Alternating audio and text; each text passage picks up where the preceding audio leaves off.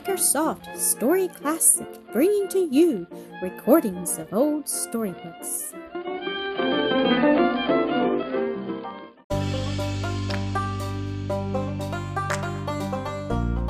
The Thorn in the Nest, Episode 11.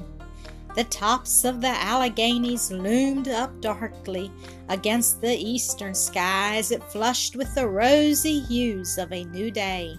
The delicate shades of rose pink and pale blue changed to crimson and gold, and anon the increasing light aroused old Vashti from the heavy slumber into which she had fallen some hours before. She started up, rubbed her eyes, and glanced from the window, muttered, "'Bout time this child was a-waking up and looking after tings. Sun's just gwine to peep above those mountains. Wonder how old Mar's about this time." She had thrown herself down upon her bed without undressing, finishing her remarks with something between a sigh and a groan. She slowly gathered herself up and went stumbling from the room, hardly more than half awake, yet having lost much sleep in the last 2 or 3 weeks. But reaching the upper chamber, where her mistress had kept solitary vigil through the night, she entered very quietly, extinguished the candle, drew aside the window curtains, letting in the morning light and the air. Then, stepping to the foot of the bed, stood silently gazing upon its occupant, the big tears stealing down her sable cheeks. The form lying there was attenuated, the face thin, haggard, deathly. The sunken eyes were closed, and the breath came fitfully from the ghostly parted lips. Mrs. Clendenin seemed unconscious of Vashti's entrance. Her eyes were riveted upon that pallid face. The cold hand was clasped in hers, and her heart was sending up agonizing petitions. They were granted. He stirred slightly, opened his eyes, looking full into hers with a clear, steady, loving gaze, while the cold fingers feebly responded to her tender clasp. "My wife, my darling," he whispered, and she bent eagerly to catch the low-breathed words. "God bless you for your faithful love. I'm going home to be with Christ, and it's all peace and light." The eyelids drooped, the fingers fell away from her grasp, the breast heaved with one long-drawn sigh, and all was still. She fell upon her knees at his side, still with his hand in hers, her face radiant with unuttered joy. "Oh, thank God, she cried. My darling, at rest, and safe at last." Dad he is, bless the Lord," said Vashti. For many minutes the new-made widow knelt there, gazing fixedly into the calm face of the dead. Then, rising, she gently closed the eyes and composed the limbs of him who had been to her nearer and dearer than aught else on earth. Not a tear dimming her eyes, but a light shining in them as in those of one on whom had been suddenly bestowed an intensely longed for and almost despaired of boon. "No strange hands shall busy themselves about thee, my beloved," she murmured. "Mine, only mine, shall make you ready for your quiet, peaceful sleep, where the wicked cease from troubling and the weary are at rest." Vashti looked on in wonder and surprise, silently giving such assistance as she might, without waiting for orders, bringing needed articles and making the room neat. At length, the task completed, Vashti went down to her kitchen, but Mrs. Clendenin lingered still by the side of the beloved clay, gazing with hungry eyes upon the face that must soon be hidden from the sight beneath the clods of the valley. A light step crossed the threshold, and a slight girlish figure stood beside her. In an instant Marian's arms were around her mother's neck, her kisses and tears warm upon her cheek. "Precious, precious mother, oh, don't let your heart break." "No, darling," she whispered, clasping the weeping girl in her arms. "It is full of joy and thankfulness for him." for he has laid down his heavy, heavy cross, and received his crown, the crown of righteousness, bought for him with the precious blood of Christ. Ah, my Angus, how blessed art thou, she cried, bending over the still form and pressing her lips to the cold brow. They lingered over him for some minutes, the girl weeping and sobbing, the mother calm and placid. Then together they went downstairs and out into the shrubbery. There were no curious eyes to watch them as they paced slowly up and down the walks, for the nearest neighbor was a full half-mile away, on the farther side of the western hills. The mother talked low and soothingly to her weeping child, speaking of the glories and bliss of heaven, and of the loving care of the Lord for his saints on earth. "Mother, mother," cried the girl, "I feared your heart would break, but instead you seem full of joy." "Ah, dear one, life has been a terror to him for many years, and shall I mourn that he has at last gotten the victory? That he is gone home to his Father's house, where there is perfect safety and fullness of joy forevermore?"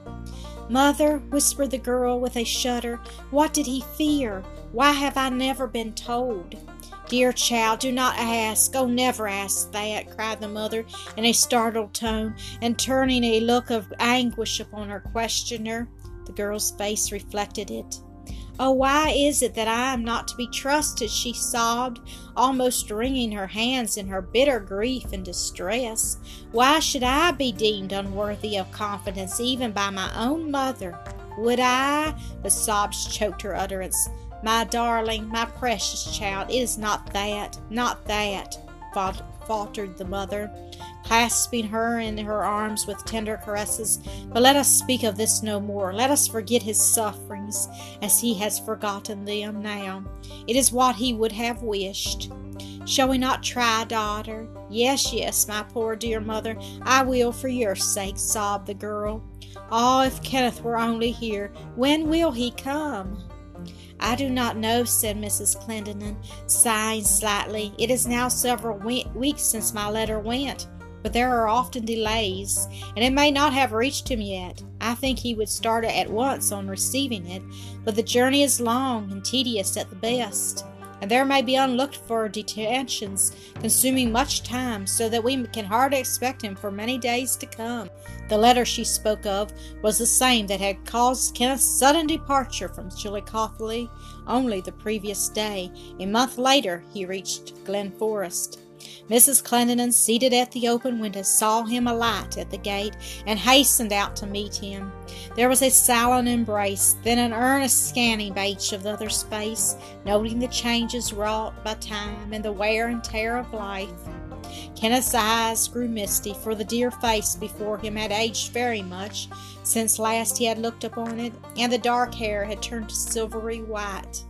She was regarding him with wistful tenderness. "Yes," she said, answering his unspoken thought in a half-playful tone, yet smiling through gathering tears, "I am growing old, and you, my dear boy, are not quite so young as you were.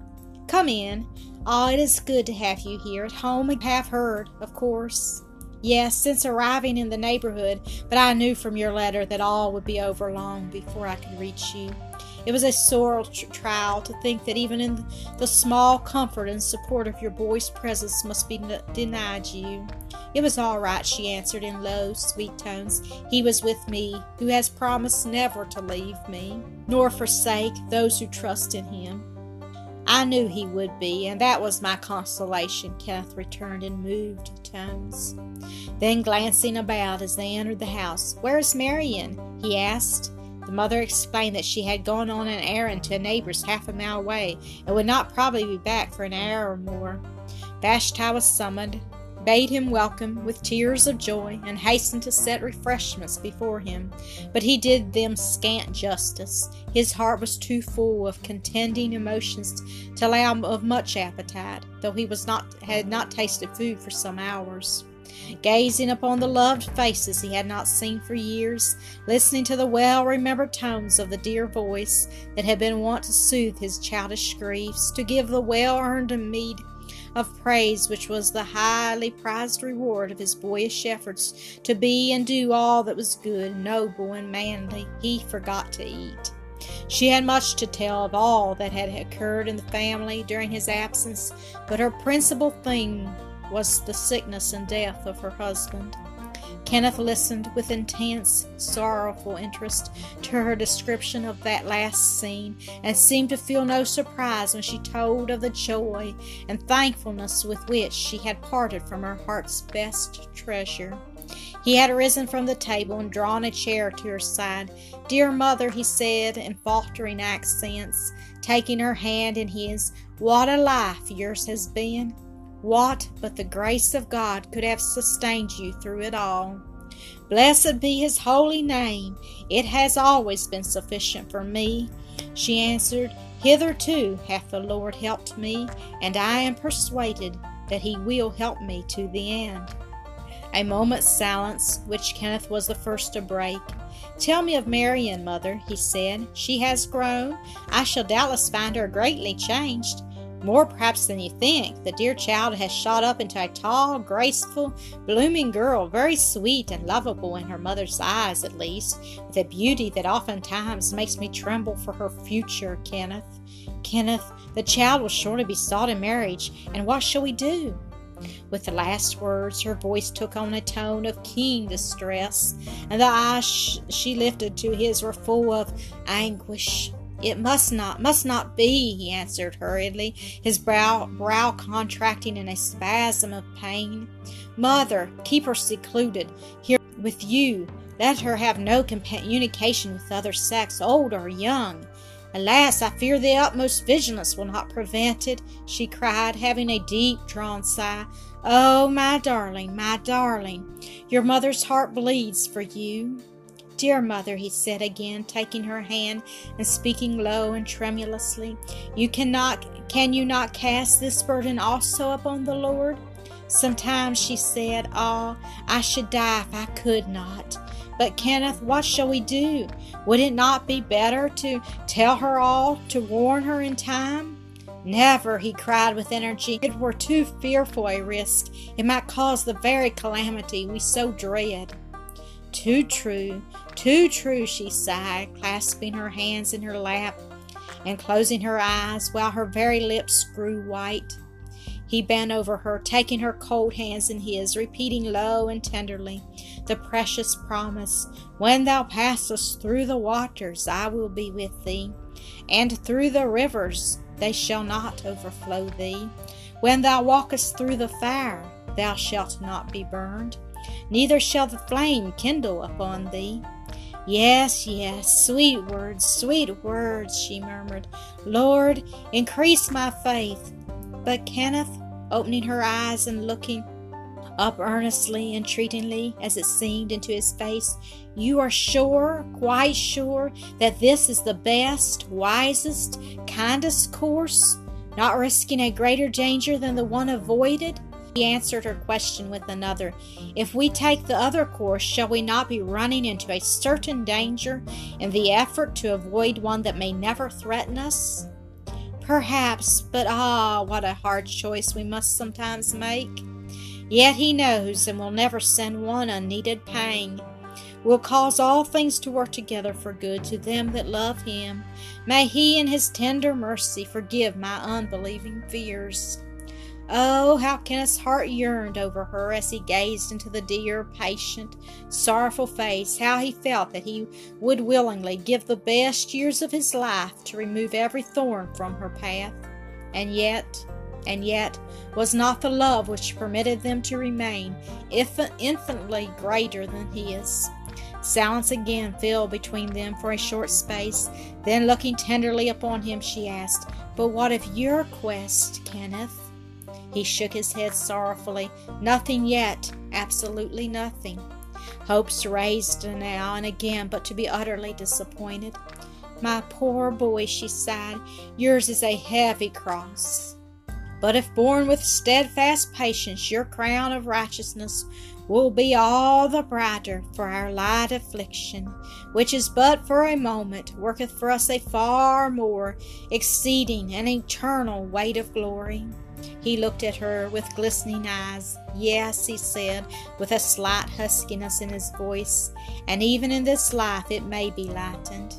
"I fear not," she answered in gentle, pitying tones. "So many years have now passed. There seems little hope that she yet lives, and even if she does, if she should be found, there may be nothing gained."